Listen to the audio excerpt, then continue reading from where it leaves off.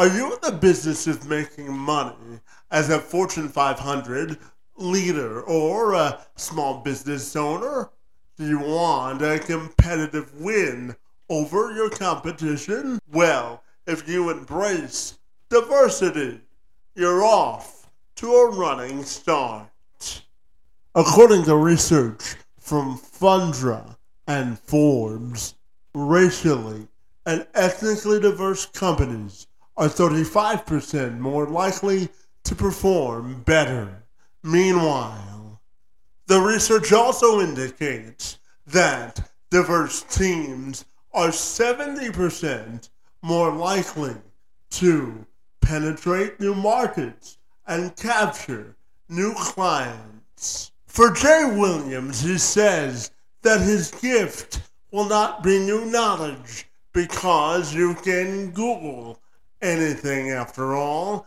His gift and specialty is new thinking and deeper thinking, which delivers better results. As an executive coach, Jay helps Fortune 500 companies and small business owners achieve their desired results and outcomes through his thought leadership and innovative philosophy and methodology. He possesses significant experience in the field of executive development, leadership, sales processes, analysis, and transformational and client management. Williams believes the overall key and factor to organizational development successfully is communication and communicating with the people that you want to lead and positioning them in a position of power so that everyone feels that they have a stake in the overall positive development of a company or organizational culture. And Williams joined me this week to tell me more about change management, executive leadership, and how to inspire great leadership and productivity out of the staff that you are in charge of. I'm Kevin McShann. Let's have this conversation.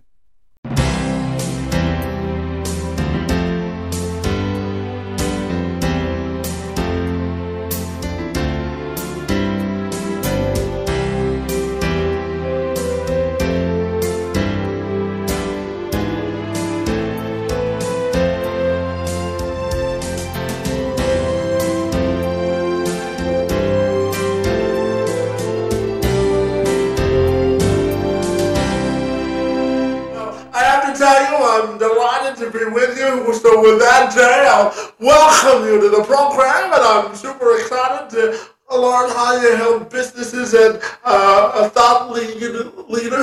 leaders through their journey with leadership. Great to see you this afternoon, and thank you so very much for being here. I'm excited to be here. You know, as a speaker, anybody who will listen to you, you always appreciate. Oh, well, you know, there's nothing wrong with a shameless plug once or twice, right, Jay? I will take it, my friend. I'll take it. Absolutely. And Jay, I know that you help Fortune 500 companies and small businesses sort of elevate their leadership game through thought leadership. So I'm wondering if you can tell me about all the great work that you do. Yeah, so here's what I've learned. So for anybody who's listening, you know, you hear Fortune 500 companies and you go, oh, well, I don't have the problems they do. And then you hear small, mid-sized companies and that they don't think that they have the challenges that companies do. But what I found is that humanity is really scalable. What you and I have a challenge with, everybody has a challenge with. So for people who are listening, they said, you know, are there differences between the two?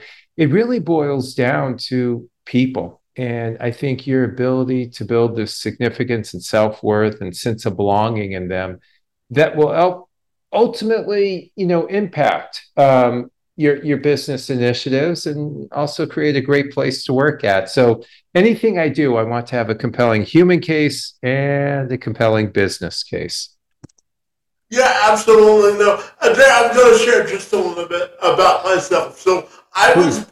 I was born with what's called spastic quadriplegia cerebral palsy. Simply means that I don't have enough oxygen in my legs to walk normally. But Jay, one of the tenets that I live my life by is that inclusion is the gateway to independence. And outside of hosting this podcast, buddy, I work with businesses to amplify the hiring of folks with disabilities. So when you think about inclusion in the workforce and infusing more people with disabilities, I'm wondering your sort of roadmap to get that done on a larger scale as well. Yeah, I think so. When you talk about, there's a movement for anybody who's watching the news on social media about equality, right? And whether it's based on identity choice or race or religion or politics, or what you mentioned is that people have things that they're born with that create unique challenges for them.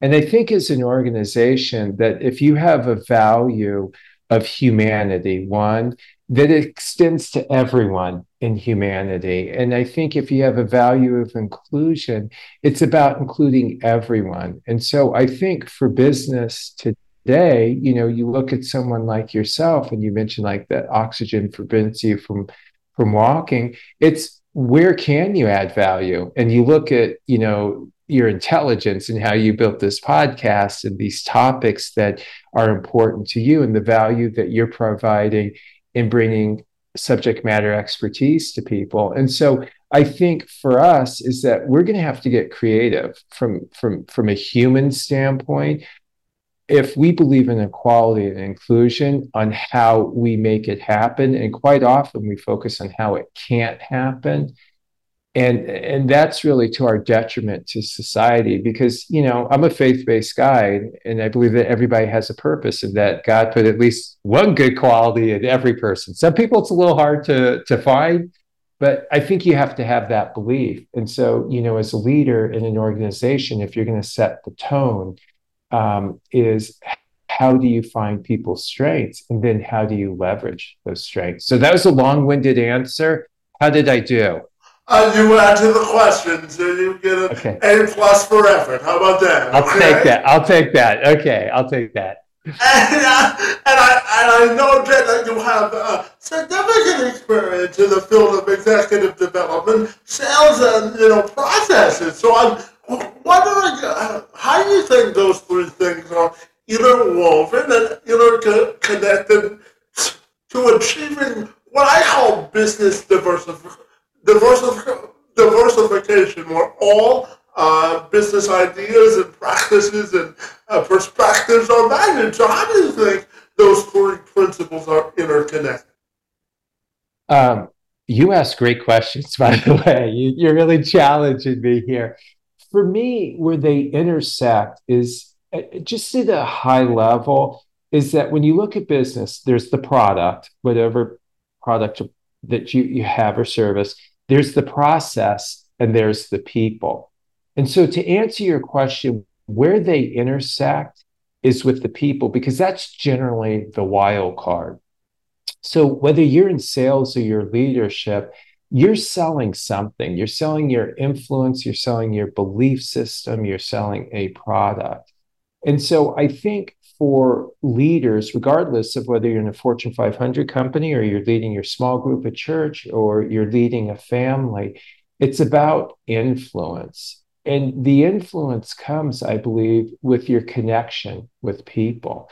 And so you talk about the inclusion part, and if I could speak specifically to that, is I think it requires empathy. And when people show empathy, I think the other person feels psychological safety. And you now laid the groundwork for a relationship. And I think oftentimes where inclusion doesn't happen is where there's a lack of empathy.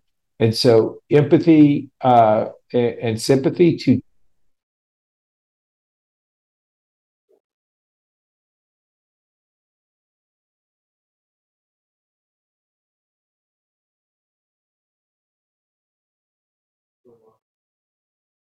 and when I say empathy and, it leads to emotional intelligence, it's just simply your ability to identify and understand an emotion in yourself and others, and then adjust your behavior accordingly.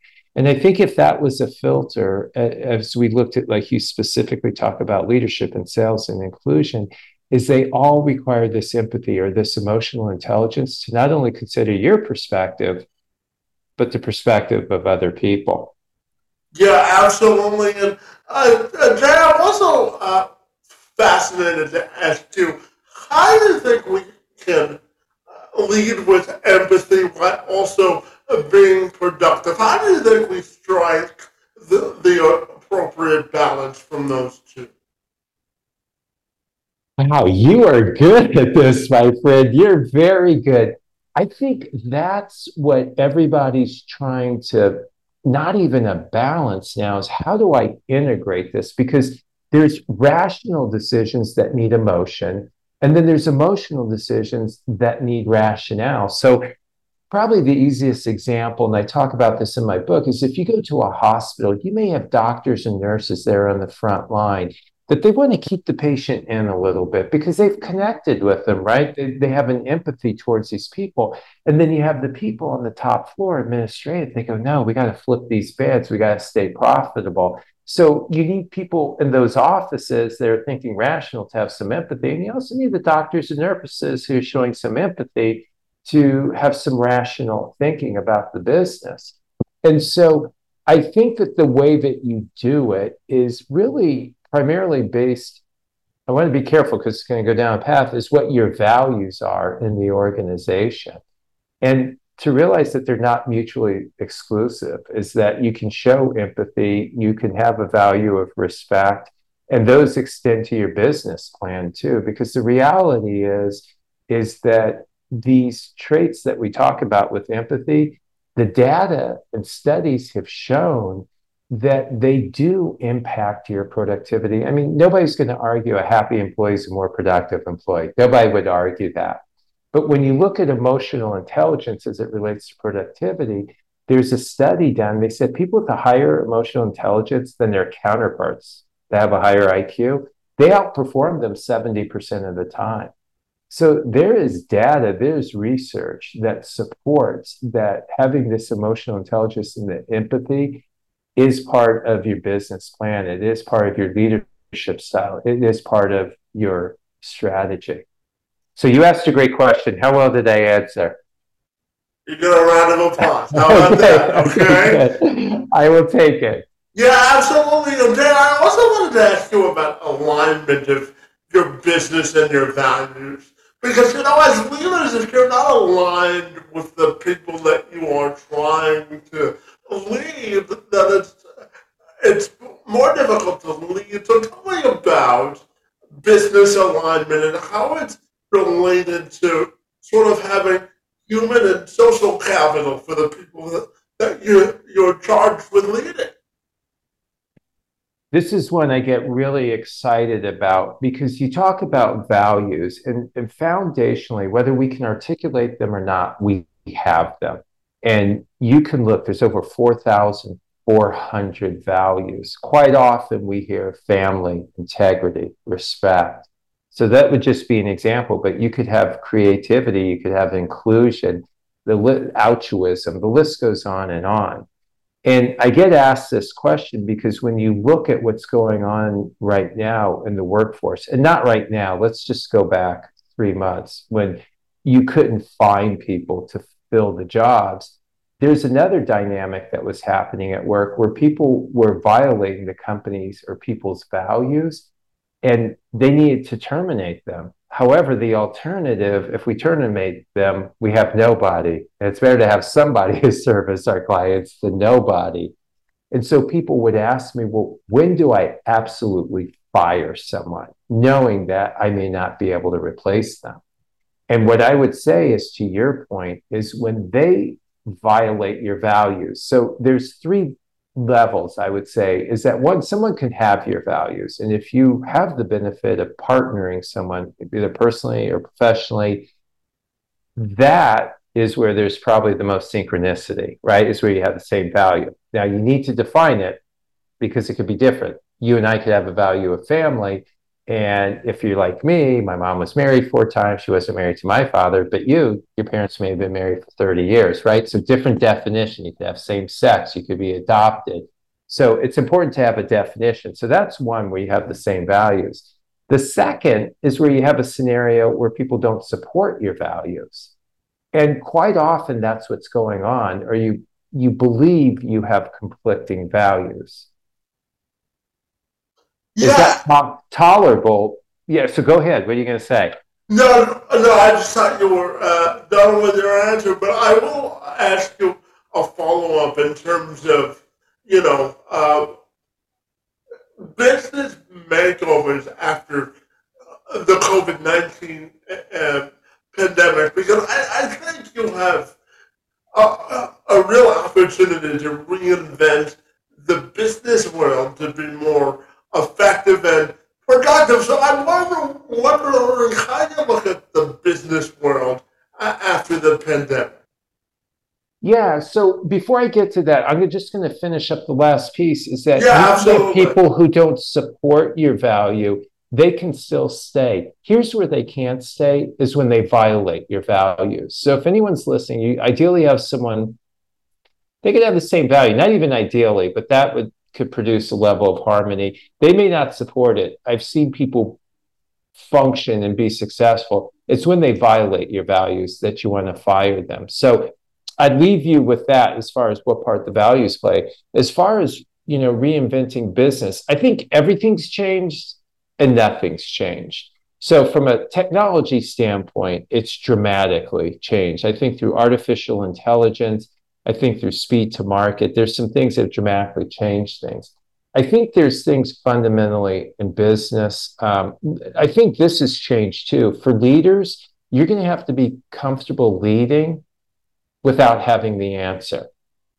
And so it requires a level of humility that may not have existed before. And I mean, humility requires me to say that, hey, I don't have the answer, but I believe you probably do. And between the two of us, we'll come up with an answer. So I think that's changed is because things are changing so rapidly that leaders may not have the answers, yet they're still going to have to step up and step out. I think even what's been heightened is you're going to have this level of mass customization in business. I mean, people want what they want when they want it, how they want it. So it's not only their food, it's their clothing, it's the contracts that they have.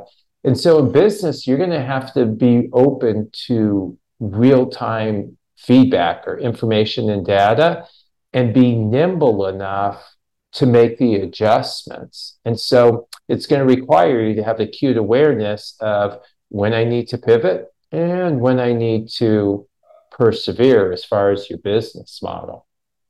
Yeah, and Jay, I know you're calling in from Pennsylvania this afternoon, and I'm also curious to ask you what um, role do you think business has to play in moving the needle of societal progress forward? You know, I live in Windsor, Ontario, Canada, right outside of Detroit, and as you know, on Monday we had the unfortunate incident at Michigan State University, and you know, one of the reasons I wanted to start this podcast originally is I wanted to create a platform where more people had sort of what I call bridges of unity to bring us closer together instead of finding factions of the world that separate us. So I'm curious to ask you what role do you feel like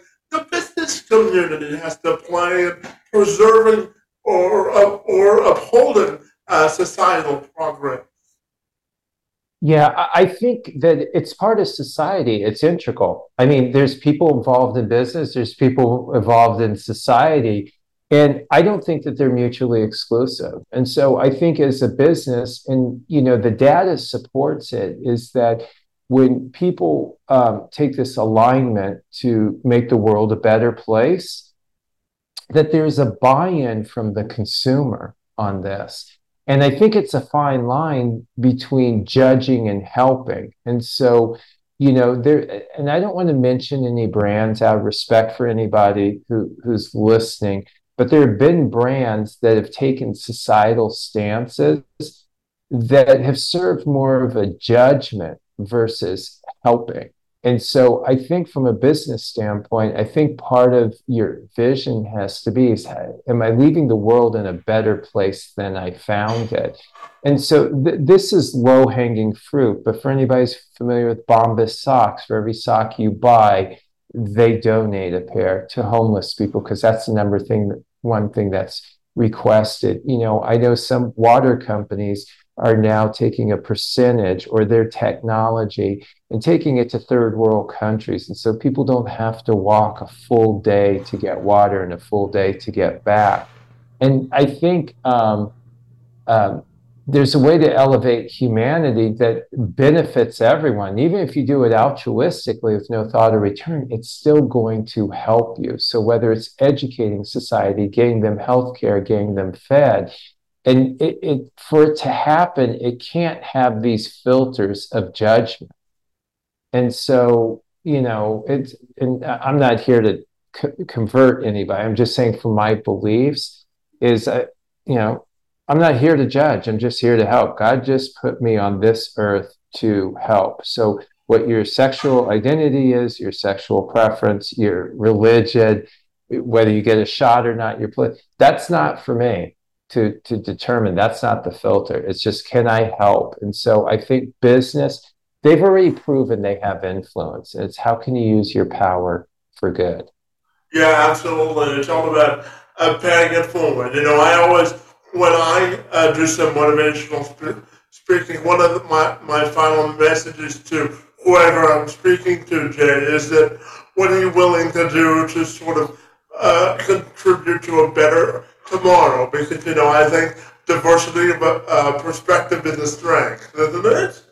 Oh, I love that you said that. Even the filter is what am I doing? Because the reality is if you know there's something where you can help, and by the way, help looks all different ways. If you donate once a year, 2 hours somewhere, and you go, it's not much. It is, because if 100 people do it, it's 200 hours, and volunteering is how things get done. It's just I don't think any of us want to look back and have someone say, did you know this was going on from a societal standpoint? And you go, yeah, and say it's your kid, and your kid turns to you and says, oh, well, what did you do about it? How horrible a response is, I did nothing. And so to your point, like even when you're speaking, to constantly share this message, am I leaving you? I mean, even on a micro level, in everything you do, every interaction, am I leaving the person in a better place than I found them? Because I think there's things we can do for people emotionally too that have a lingering effect and have an infectious effect to them as well. Yeah, and you describe yourself, Jay, as a student of human behavior who you believe you've been put on earth to provide insight to other people. So when we think about human behavior and interacting with people, I'm curious to get your thoughts on how you define being a student of human behavior, but also how vital relationships are in order to build trust and camaraderie in business. Yeah, I think when you talk about trust, no one would argue that that is the new currency in which we operate off of. So when you look politically, our political parties don't trust each other. They now have, or they have for years, a rating of how trustworthy the United States is, and we've continued to drop there.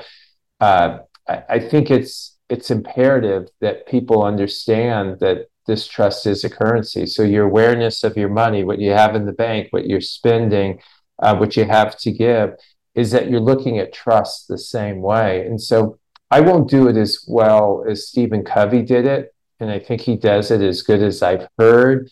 Is he said, the trust is a combination of character and competence, those two things. And so in our relationships, as far as character, there's intent, why you do something, and integrity. Do you do what you say you're going to do? And then when you look at competence, it has to do with capabilities. Can you do it? And then results, have you done it?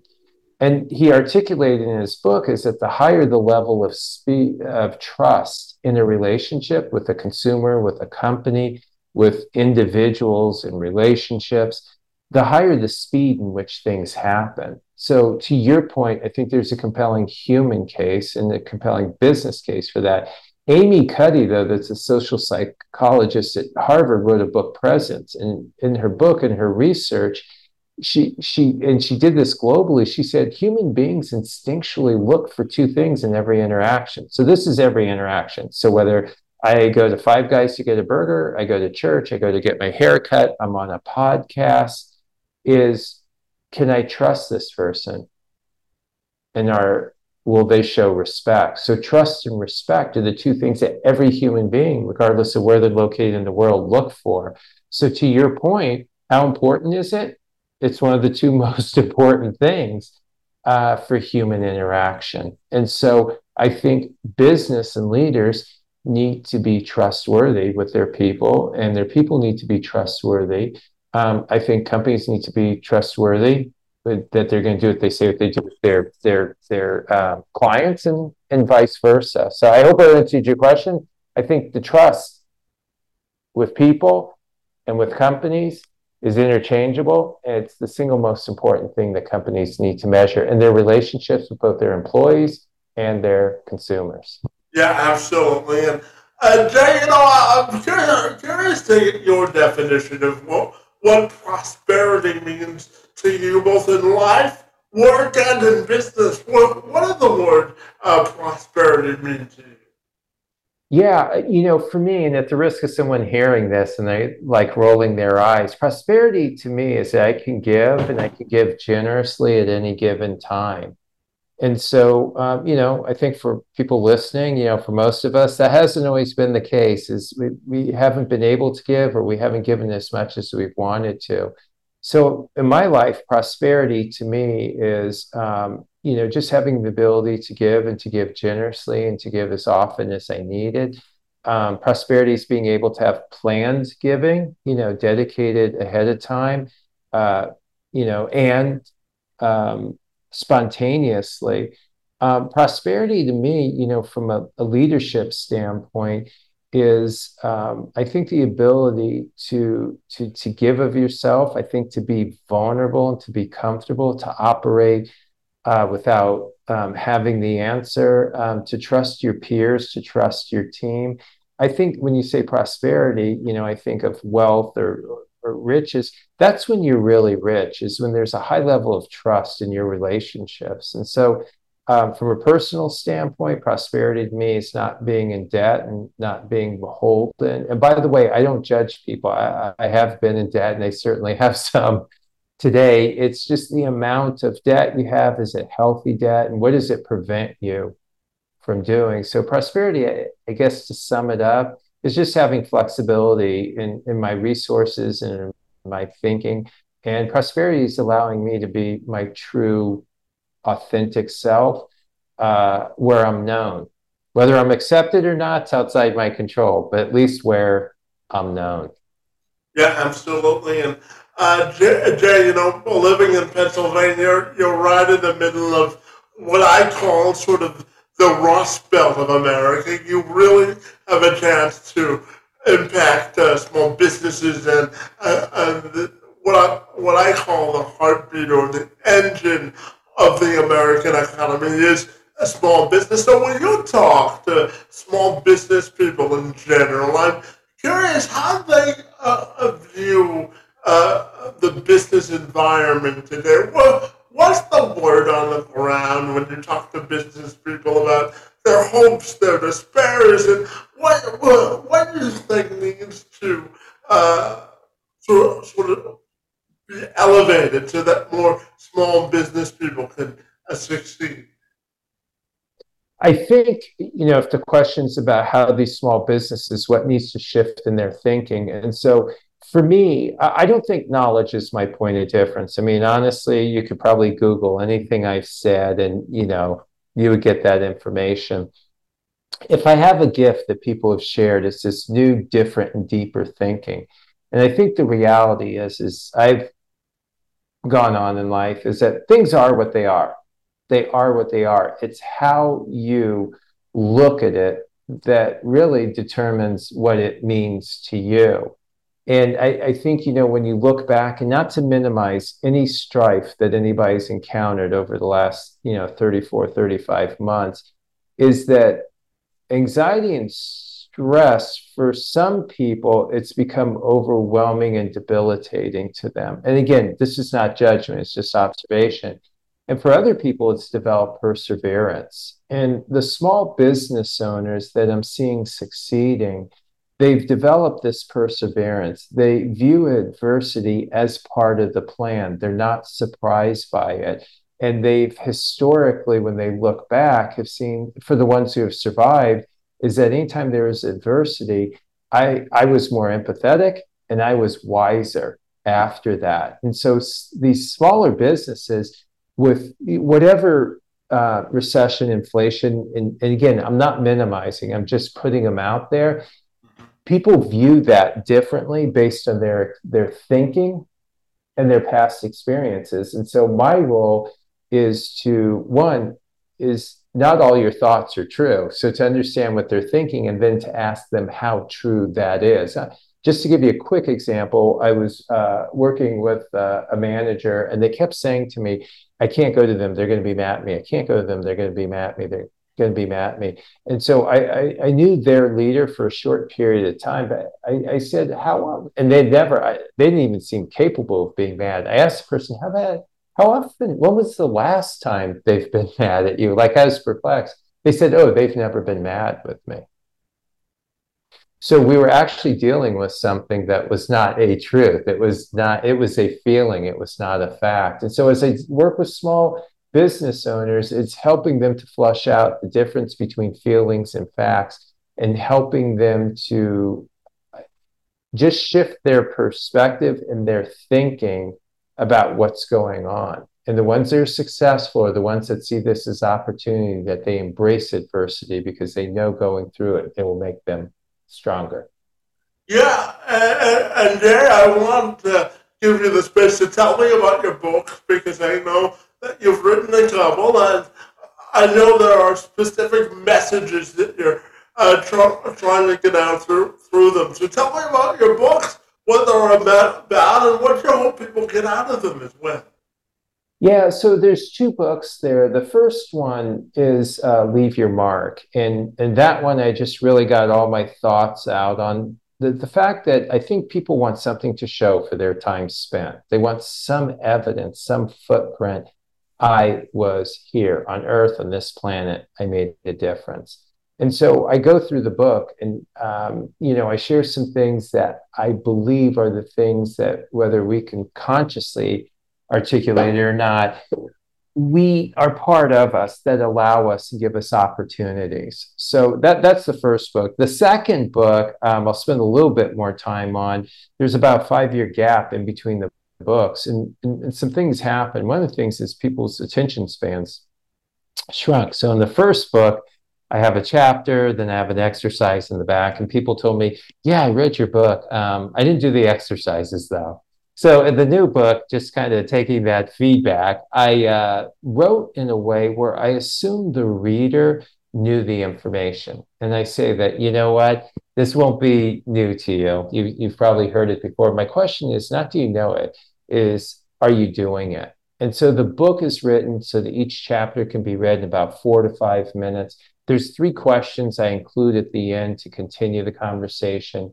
And it's, management versus leadership, IQ versus, EQ, conversation versus confrontation, but it's 24 chapters of these types of conversations, and they're based on the most common conversations I was having with organizations, with people, with leadership, with conflict, with management. And the idea is that it's a conversation starter for people in organizations, hubris versus humility, that you could hand the book, say, hey, why don't you read this chapter? I'd love to know your thoughts. Because what I'm finding is that people are confrontation adverse, most people. And so they just avoid it. And then they don't have the skills or the confidence to have a conversation. So they're not having the confrontation or the conversation, and there's just no communication. And I think that's where companies they fail rapidly. Is when there's lack of communication. So the whole idea with the book is, how can everything just really be conversation? So if you want to get the book, it's on Amazon. It's called Leave Your Mark. It's 100% of the profits go towards stopping human trafficking. And so you mentioned I live in Pennsylvania. And unbeknownst to me, up until about 7 years ago, is that it's a corridor for human trafficking in the United States. So I always thought that was a third world country scenario, not here, but someone was good enough to bring it to my attention. So when you do buy the book, 100% of the profits go towards stopping human trafficking. Fabulous. And in the few minutes that I have left with you, I'm curious to ask you about the future of sort of organizational development or structure, and how you think business people can erase their attitudinal barriers to entry for marginalized groups. So what do you think is the future of organizational development, and how can we have a more diverse conversation with more people at the table? Yeah, I think with organizational development, some of the things that were included have gotten redefined. So you mentioned something that you navigate with. And inclusion before was primarily race related, and maybe it was sex related, meaning male or female. So I think organizational development now is going to have to factor in inclusion has a broader definition. I think the skill sets that are needed more than ever are the ones that organizational development is going to factor in. So, as an example, when you look at workplace psychological safety, that wasn't even on, maybe on the radar a year ago, but not so much. I think the vocabulary of business has changed. So, you're going to have to, you mentioned empathy, but before 6 months ago, a study was done, nobody knew it's the number one thing. We couldn't articulate it that they want from leaders. I mentioned the word trust, and Stephen Covey kind of put that on everyone's radar about 16 years ago. So now organizational development has a new vocabulary of trust and of empathy. Marcus Buckingham, that most people probably know from the Gallup poll and Strength Finders, has love in the workplace. And now you have empathy, love, trust. So there's a new vocabulary. And I think for organizational development people is that we've disproportionately may have focused on some technical skills, and more than ever we're going to need these human skills. And what we're now competing against is AI, not only from a consumer standpoint. I do one-on-one work and group work, that some of you may call coaching, and there's a company that has artificial intelligence for coaches now. So as I'm having this conversation, artificial intelligence would give me the next question to answer. So I think our humanity will always be our competitive advantage. And so for organizational development is how do we develop these influencers and leaders in the organization that can get people to follow them, that can get commitment versus compliance, where they can go beyond getting people's mental, physical, financial commitment and get their emotional commitment or engagement. So that's a long-winded answer. I think for organizational development, these are the factors that are going to justify their existence as well within organizations, because it'll address the two things that everybody's focusing on: attrition and attraction of both employees and the consumers.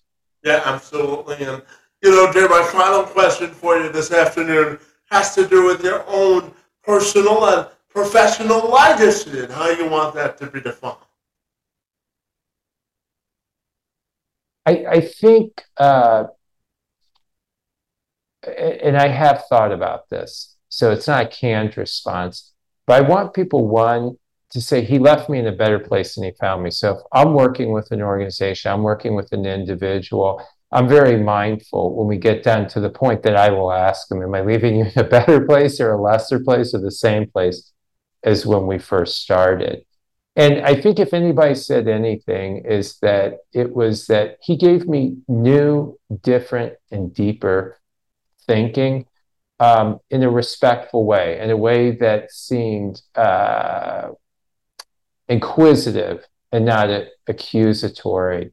So just to net it out, that's what, and that the impact of my time with them served to be transformation. And you brought up that word. I mean, I'm very mindful. I think inspiration and motivation have a place. I wouldn't qualify myself as an inspirational, motivational speaker.